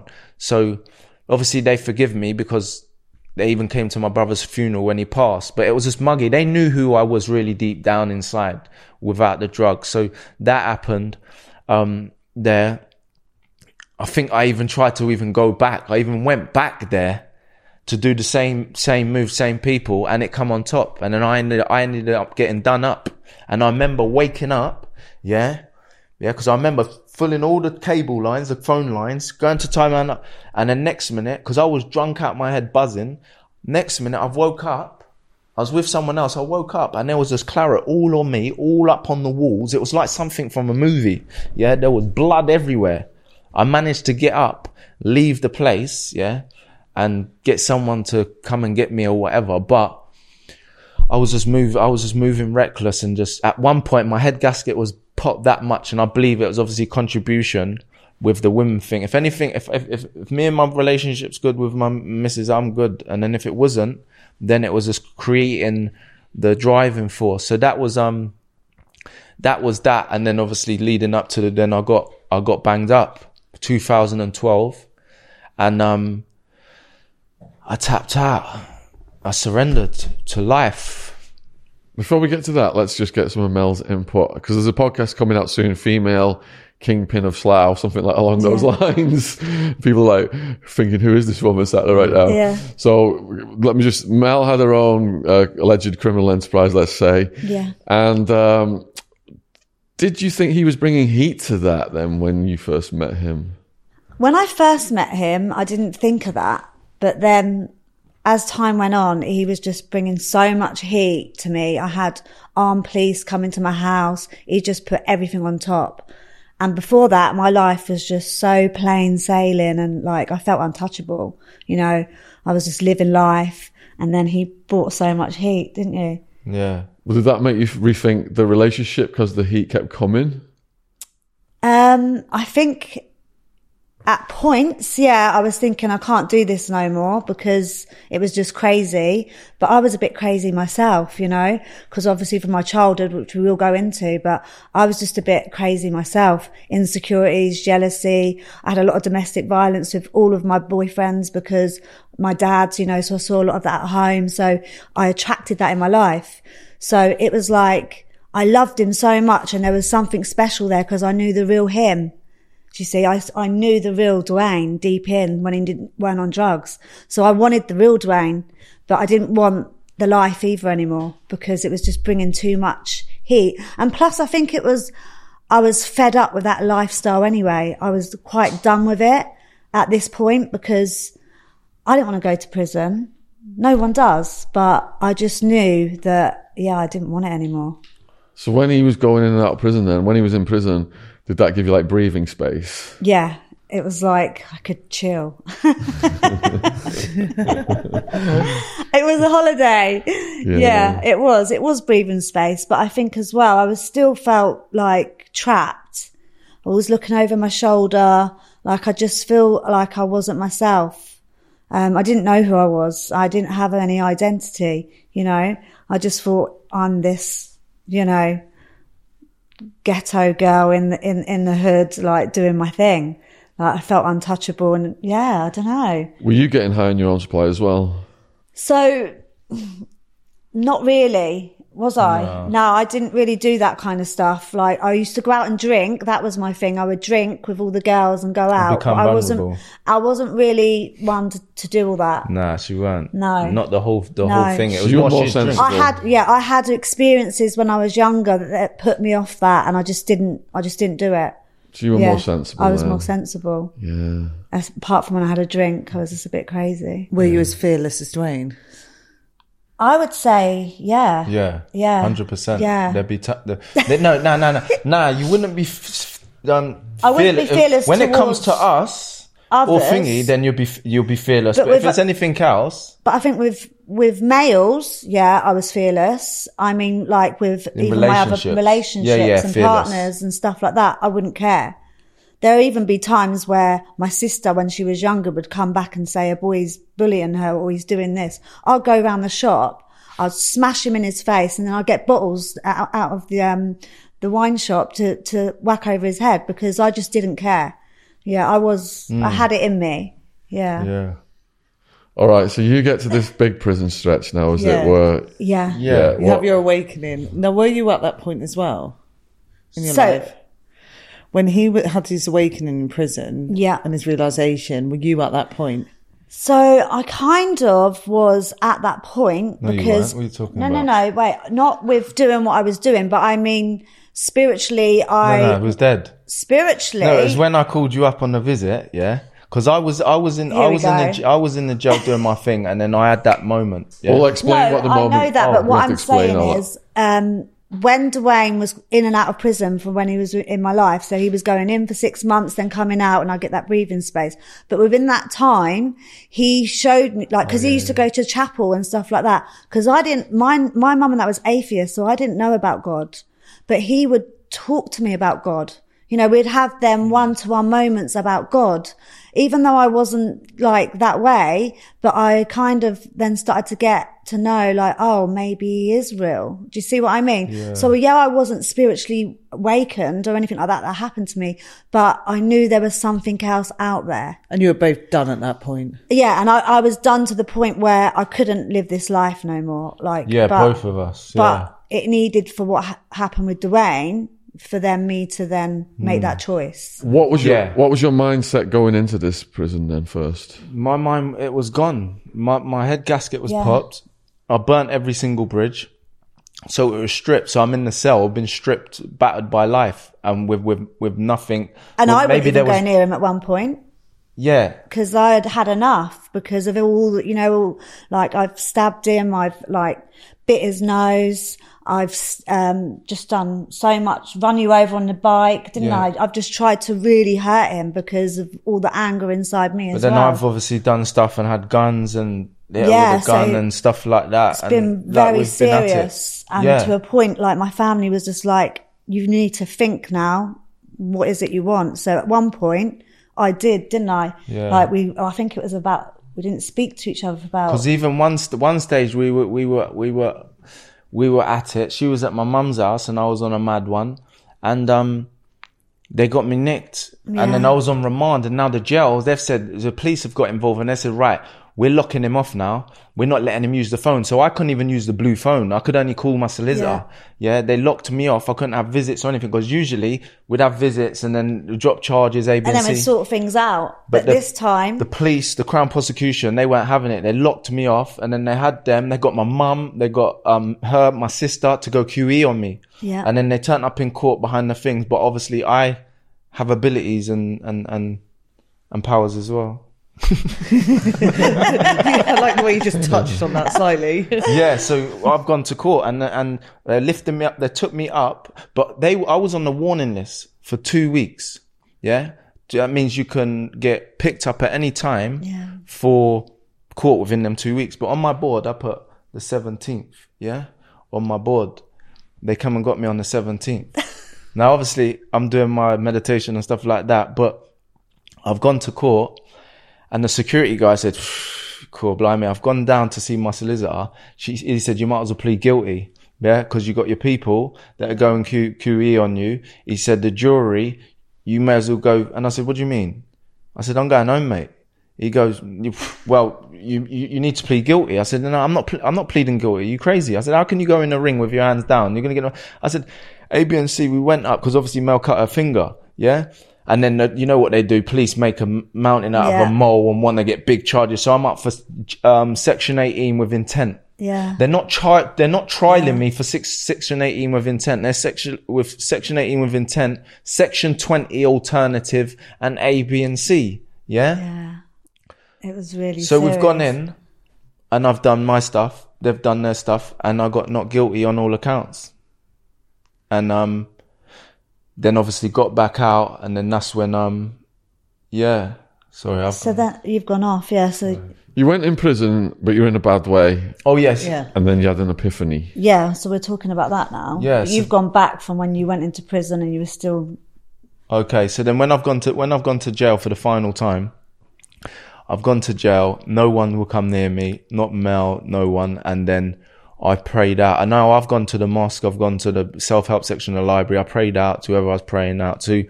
And when I went asleep that night, and I was vibrating from head to toe. The only feeling that I can explain, because I've took every drug under the sun, is pure ecstasy, MDMA running through my body. But I'm in the prison cell and I'm sober, and there's no one else in the cell. And then I woke up the next day, and then I must have been watching like Hollyoaks, EastEnders. There weren't Love Island back then. And then I was watching this. I thought, what's this nonsense that I'm watching? So I unplugged the TV and I put it by the door. I give them the TV. So now I'm meditating. I'm reading the word of God. And then they're doing their roll check at 6:45. They're thinking, who's this guy? Because I'm the happiest guy in the jail. They're doing their roll check. I'm there. And I'm meditating, and now I'm becoming the happiest guy in the jail. I'm facilitating programs, I'm doing this, changing people's lives, reading the books. I'm just glowing. And then bit by bit, I think, well, I'm not gambling, I'm not ticking this, ticking burn double bubble, keep it and then I'm walking around the exercise yard, and they're talking bullshit. I said, listen, if you talk about crime, talk about any of that, come away from me, bruv. I don't want to know, because I've done it all my life. Come away from me. So they're saying, oh, he's gone off his rocker, but I'm not. I'm just not putting up with any of this bullshit.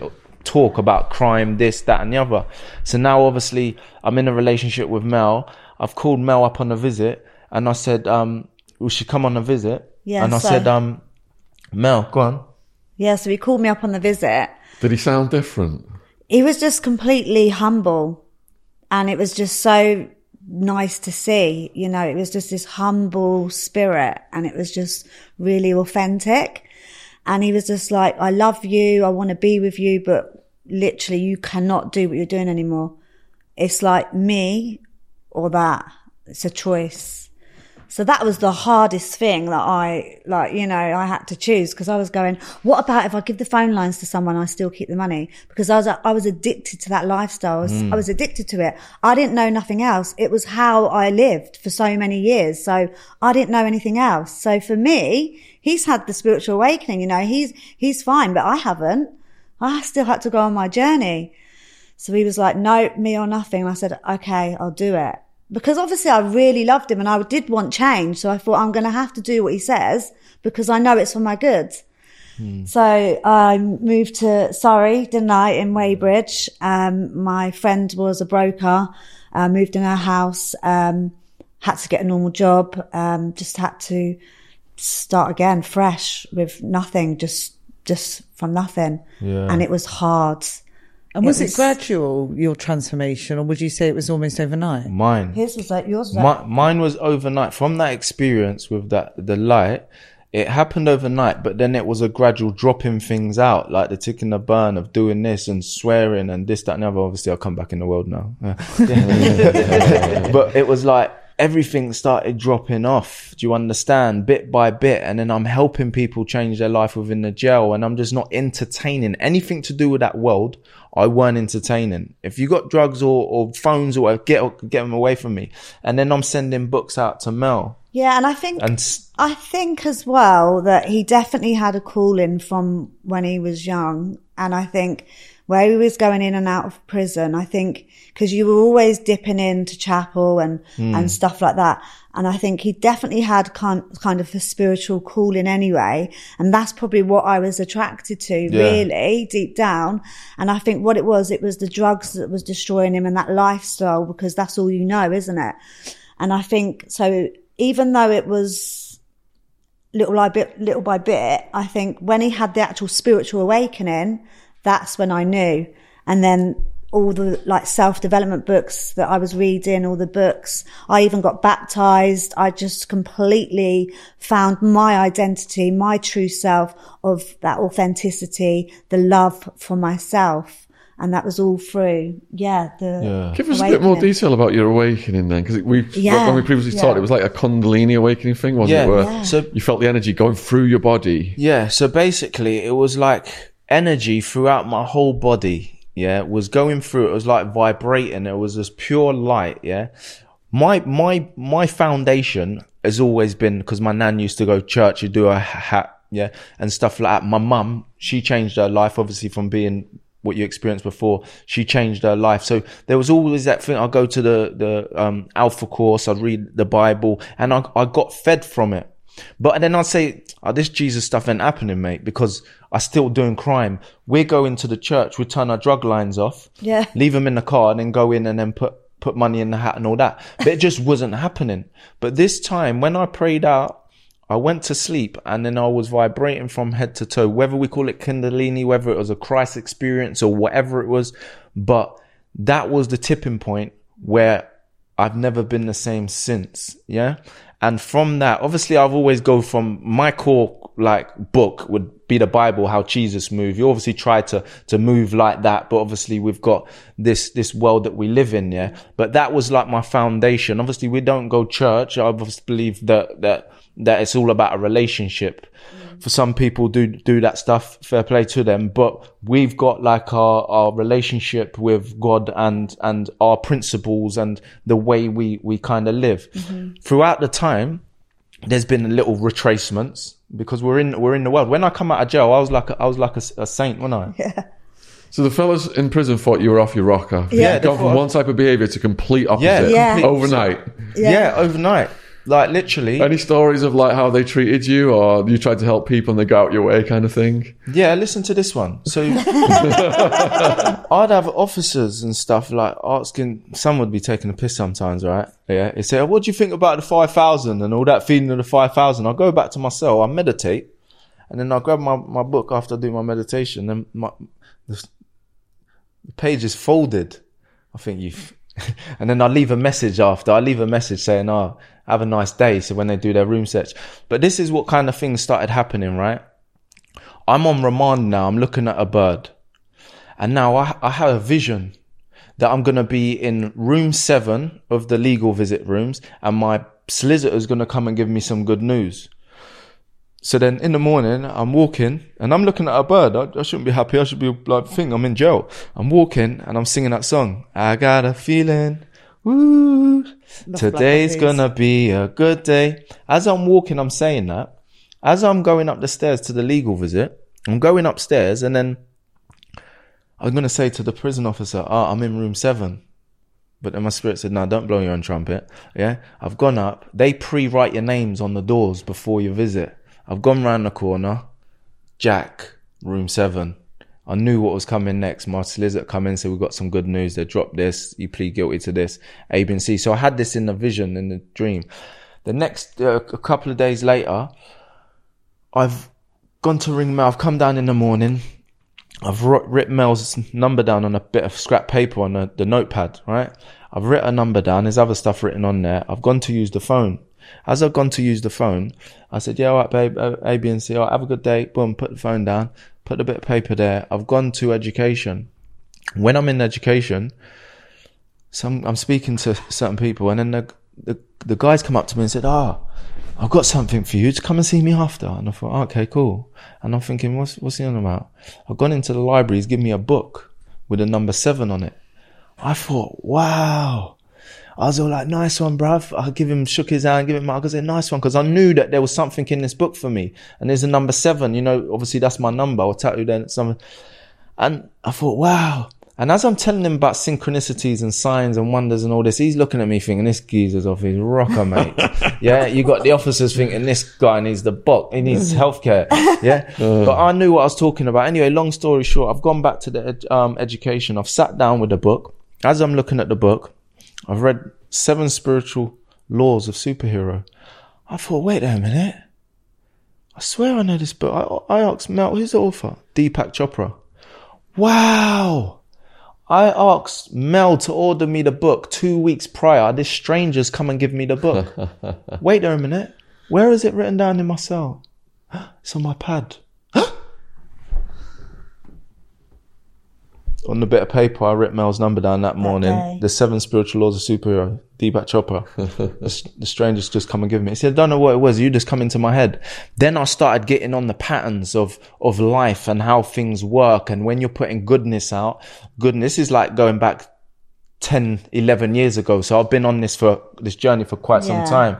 So life started unfolding with synchronicities and signs and visions. And then obviously Mel's experiencing this stuff and me sharing and it was out this world. Did you not find it bizarre that the door opened when he was talking about it? Like on the side there. Did you hear that? Yeah, it creeped me out. I felt it. So you got out of prison. Yeah. Then what happened?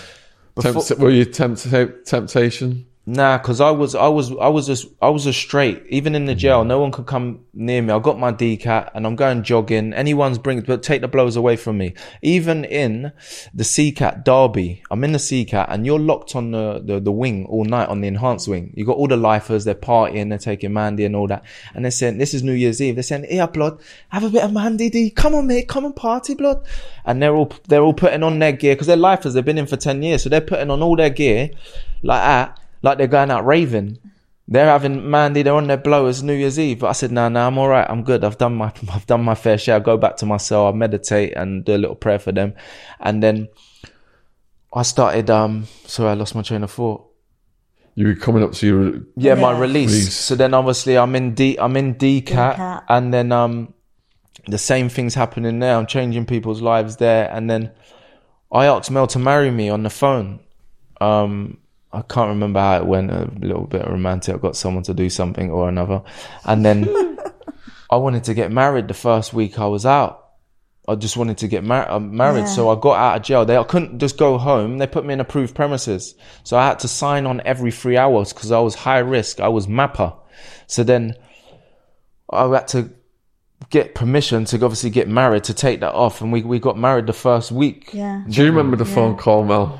Yeah, I do. Yeah. And you also, because I think your stepmom, your dad's missus, she got me a ring and some flowers and everything, brought it round, and then he said it over the phone, so it was really sweet. Yeah. All right, so we're at where you got out. Yeah. And he's a new man. Yeah. And then what happens?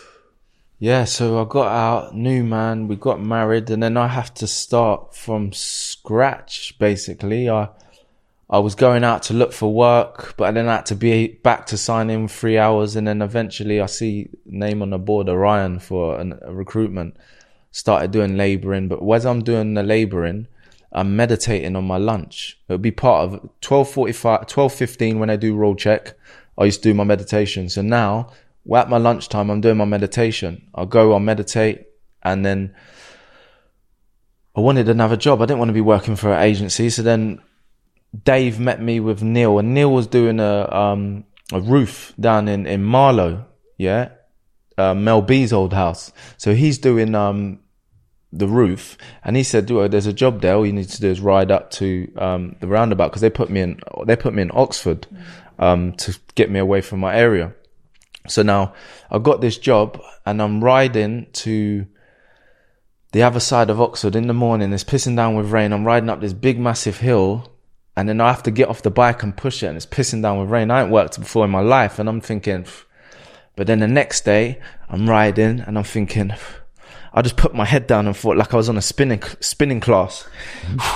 Then I got to the top, and then after, it became nothing. I conditioned it. But anyway, long story short, I was working doing the roof at this his banker's house. Yeah, he was a banker, and he hired Neil to obviously do the roof. So I'm doing the roof now, doing the labouring work, and then all of a sudden, he's employed me. He's took me from Neil, and then he's employed me straight.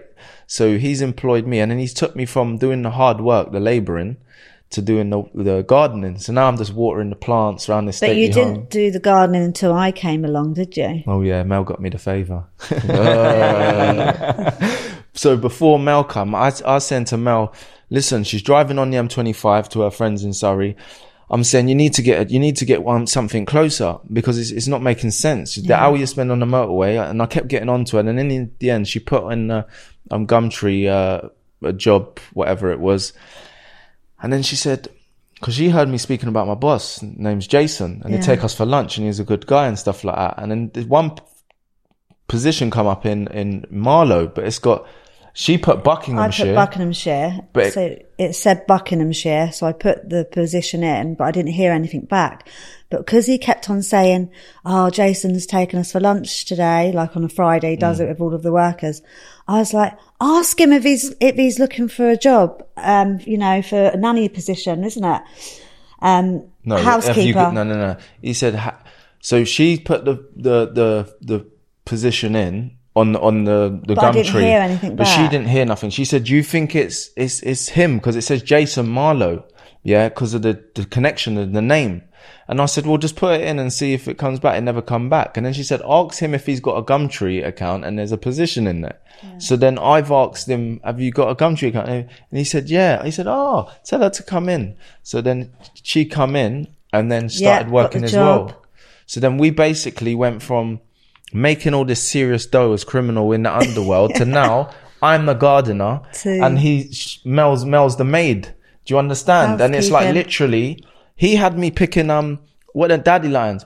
Do you make a wish? Yeah, dandelions. Yeah. He said to me, I'll pick them out the garden, yeah? And at the time, I didn't think nothing of it, because I was free. The sun's shining, I was happy, I was in a good space. And when he told me, I didn't think nothing of it. But it's only later on I realized that was life humbling me, because I used to make a balaclava, I'd make dough easy like that. But life was training me to what was ahead. So anyway, we were there for however many years, yeah, weren't we? we was. He looked after us. The family looked after us. Yeah, we'd look working. We'd look after the big, massive, like a stately home kind of thing. He'd leave us there while they travel the world. Yeah. It was big moves. But I was there for 2 years, and now I'm thinking, I'm done with this now. Yeah, because when I had that awakening within myself and experience, that still small voice said to me, create a program for you before the roads, before the trauma and all that stuff. So Because he writ the program when you was in Spring Hill, didn't you? Yeah, Because I he'd started already writing had it. that spiritual awakening, and then he went to DCAT in Spring Hill. So you literally showed me this program, and I was just like, "You didn't write that?" And he's like, "I did." I couldn't believe it, like, because it was just The articulation of the content and the stuff. content, everything. It was just like amazing, and I was just like, "You didn't write that?" He said, "I did." Yeah. So yeah, So then I got out, I'd done that work, and then I was like, I'm done with that now. And then I done the leap. So you got to think we're living in a normal life now, paying bills. yeah, And Mel's still there, and I'm leaping, but there's no security. Normal human beings want security. But where I've got that fearless within me, I leaped into the unknown. I was doing some consultancy work, going into like, offices, businesses, and asking them if they want government funding, training free of charge, whether it's receptionist, A, B, and C. So I just have to go in there, and then I get £100 commission. So I was doing that for a while, but it weren't paying up. And some places I was walking in with my folder.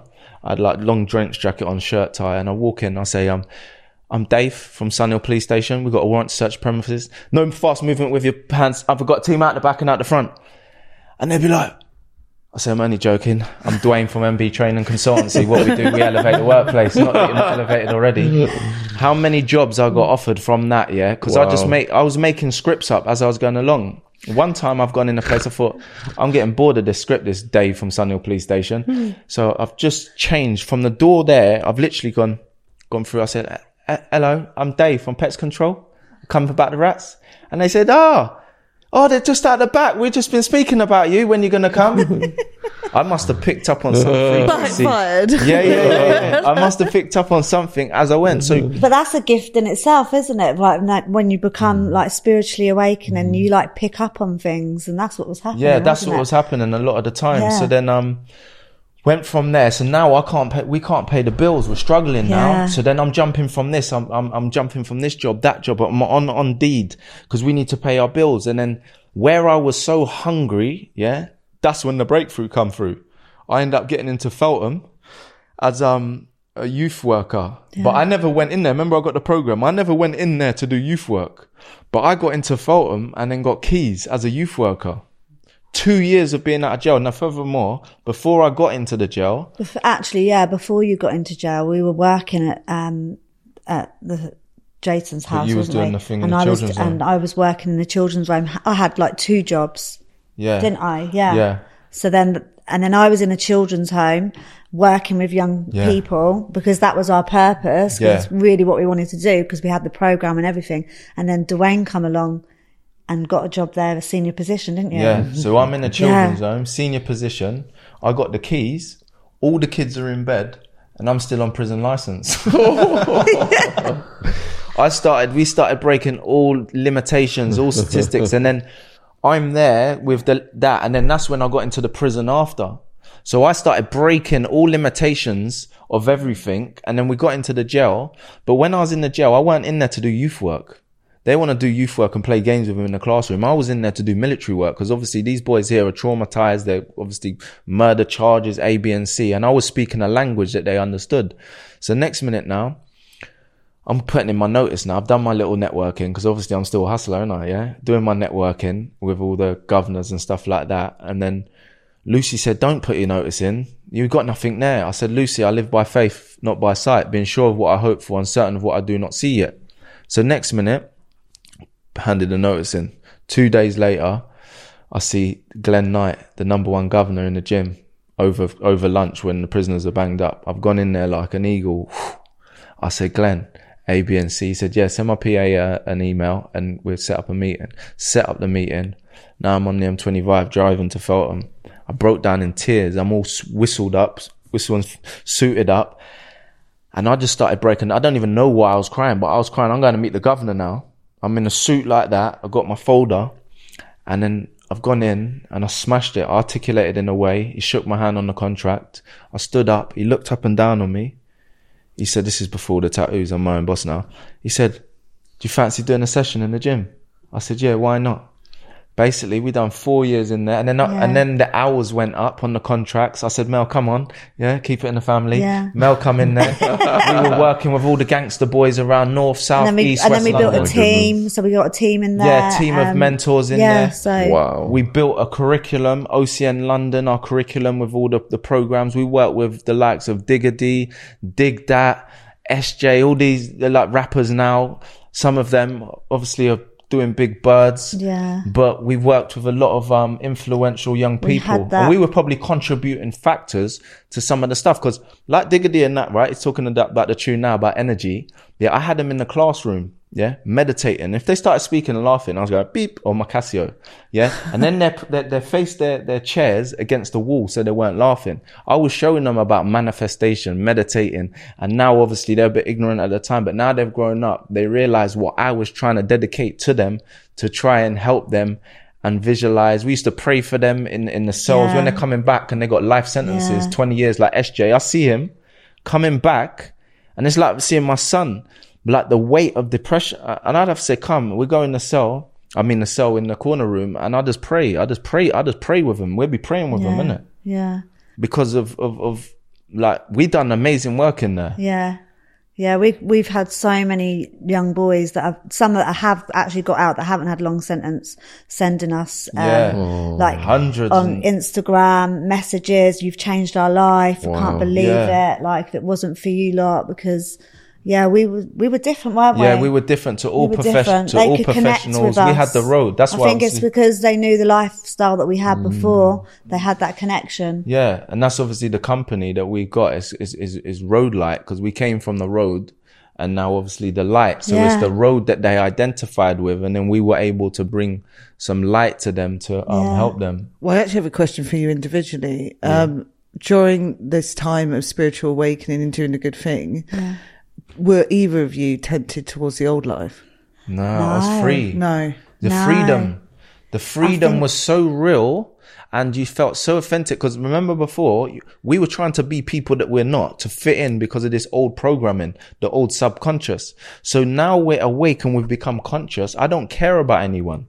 I know what I'm doing is right, true, and I'm just helping and doing things. So, and we knew there was a law as well. Yeah, because what you put out, you get back. So we started tapping into this. We wouldn't even want to go there, because if you start putting out bad stuff, it's going to come back to you, isn't it? Yeah, it was coming back quick time. Where I picked up on the pattern, if I'd done something, forgive me, Mark. So if I'd done something, I looked at a bird, like whatever, I'm coming out the shop and I'm waiting, there's other little butchers. Yeah, I'd reverse out, bam, I've just smashed into the thing's car. So now all of a sudden I'm learning, because it's happening instantly. Yeah. So now I'm not doing it, not because Mel's not watching, because I don't want to bring disaster and discipline on myself, because if I break a law, it's coming back to me, whether Mel's there or not. So then now we're actually picking up. You're right, girl. I'm only joking. Yeah. So now I'm picking up on this thing. Funny. So for instance, there was retracements throughout the journey. Yeah. The first 4 years I did not drink alcohol or do anything. Then we were in the do with Jason at the place where we were, yeah? And they're drinking wine, all fine people, upper class people. So we have a little drink of wine, and it was all right around the Christmas dinner. So then I started thinking, I can have a little whistle. But then my man starts coming out, the old you, with alcohol. So throughout the 10 years, I did have times, and there was like close things where the old me would come out. But then in the end, even for instance, the last one, I remember about a year or however long ago was, I had a bit of brandy. The next day, I've gone down to get my bike to go for a bike ride. What's happened? The bikes have been stolen. No. I knew what it was straight away, because I broke the law. This is how the universal laws happen, but people are not awake and conscious to be able to pick up on the pattern, because they're running off of the unconsciousness and sleeping to not realize, that's linked to that. Once you start waking up, evolving, life starts speaking to you. There's a communication, there's a language that's beyond words, and it will come through the vibration into the third dimension.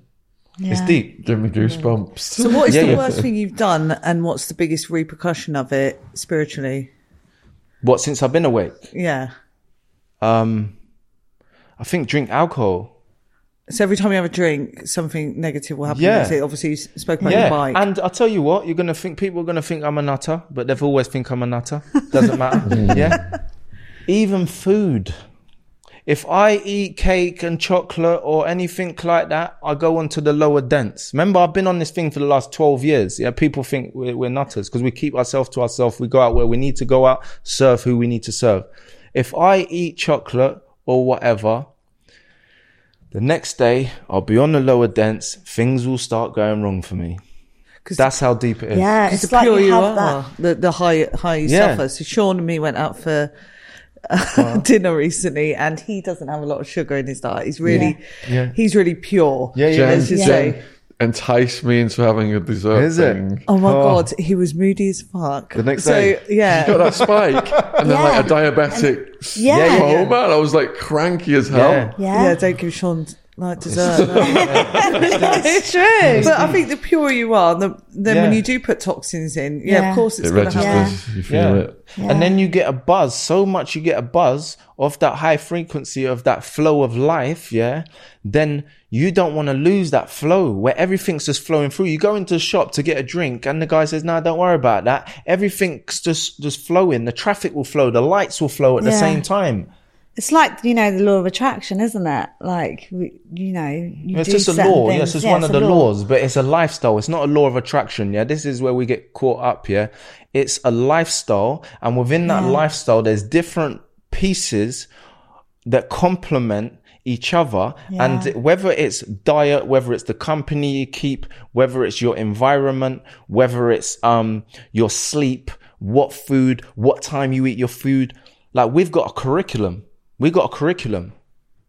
The light, the road to enlightenment. Because it's a lifestyle. It's beyond meditate or achieve that. Nah, it's 24/7.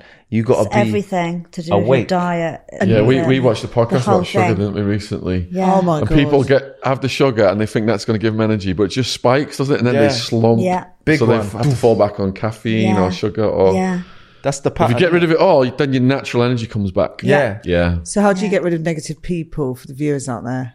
I don't have no negative people around me. People won't call my phone. People won't call my phone. They like even family members. They go through mail. I've got You've got no bullshit. Yes. Straight up, no one will call my phone. I'm literally on that level. No one will call my phone because I don't take bullshit. I just eliminate it with the truth. It's just And so people real. People can't deal with it. I've shut down contracts because of it. I've had governors there and I'm not putting my tail under. A big contract within the jail. And he said, oh, you're not happy. Well, I said, listen, I'm not happy because A, B, and C, this, that, and the other. People within the other companies went, I said, no, I'm not happy because A, B, and C, this, that, and the other. And then we've gone out to the meeting. Mel's gone, oh, I don't think that went well. I said, listen, don't worry about that. I've already done my 3-day fast. Yeah. I said, don't worry about the third dimension. Next day, we've gone into work, gone into the prison. There's an email. Can you come to my office ASAP, please? I said, sure. I've gone over there. Number one, I'd just like to apologise. In my whole 15 years within the service, I've never had a meeting like that. Number two, we're going to re-thingy this contract. And number two, we're going to keep it the same money. Okay, thank you ever so much. There's ways and means of living and to tap into things. And you have to be in the kingdom on a high frequency to make things happen. Yeah. We all fall short with our vices, but it's a lifestyle and you don't want to go back. Just to answer that question. You're being And authentic. what can automatically put you on a low frequency? Automatically. Yeah. We work with a lot of people, innit, Mel? Yeah. We work with a lot of people. So I can be around someone, and depending, like, for instance, I'll share this with you. When we just, like, I went to the gym earlier on and like my gym's in a location, this one, but I'm moving out of there because when I'm walking, say they're in a shopping centre, so I'm like doing Pac-Man, moving from thing, because I will detect like who's carrying, certain like obviously big people. There's like legions in there. Do you know what I mean? Of energy. So I would, even at the gym, if I see someone there, I have to wait a little while. Because if I go over the heat, the energy, sitting on the heat of the I feel seat. like someone's going over my grave. Oh, I have to leave it a little while. Even when I get up here, they're all sitting on a seat. So going back to that question, you are the company keep. I can't be around people unless there's a means to an ends and we complement each other and A, B and C. I just won't do it. I won't be in a conversation or thingy. And it's what goes into you and then where you put yourself. And obviously the thoughts within your taking charge of that. Yeah. Isn't it? Yeah. Like I said earlier, viewers, there was going to be a radical transformation. Hope you've enjoyed this as much as me. Can you let the viewers know where they can find and support you guys then? We'll have all your links below the video. Yeah. So you can find us on DwayneNathanJack.com or Dwayne Nathan Jack on any social medias. Our company's Road Light and 7 Road Light. Yeah. So we've got 2 companies. So one's Road Light and we've got 7 Road Light. And then you can find me on Mel Jack. So what kind of people are you guys helping right now if anyone's watching this and they know someone who needs help? So we're doing a lot of work around county lines, exploitation, because that's my field, which we will go into my story so you'll know. So I help a lot of young girls through sexual exploitation and women through domestic violence because I've got lived experience. And we're working with Buckinghamshire Council. Yeah, so that's contract work youth for like our business. That's our business that we do there, the exploitation and all that. But then we've got our coaching services as well, which is our mentorship. So we do, like I've got clients that have got PhDs and stuff like that. I've got clients from all walks of life that are business owners, etc. And from different cultures, and we help people go from A to B if there's obviously, because life can slap anyone up, no matter how rich you are or how poor you are. So that's what we do. We've got our private clients, and then obviously we've got the companies that reach young people out and stuff like that. Yeah. So what about like concerned parents, school teachers? Could they contact you? Yeah. Yeah. Because you do a lot of school talks, don't you? Yeah. School talks, a lot of programs, prison that we talks. Right, yep. So, if you want to reach out, then the links, the contact information is in the description box below this video. Let us know in the comments what you thought. We'll see you next time and look forward to the other story coming soon, Mel. Oh, how tempting. Cool. Cheers, guys. That was Thank brilliant. you. Yeah. So on to yours now.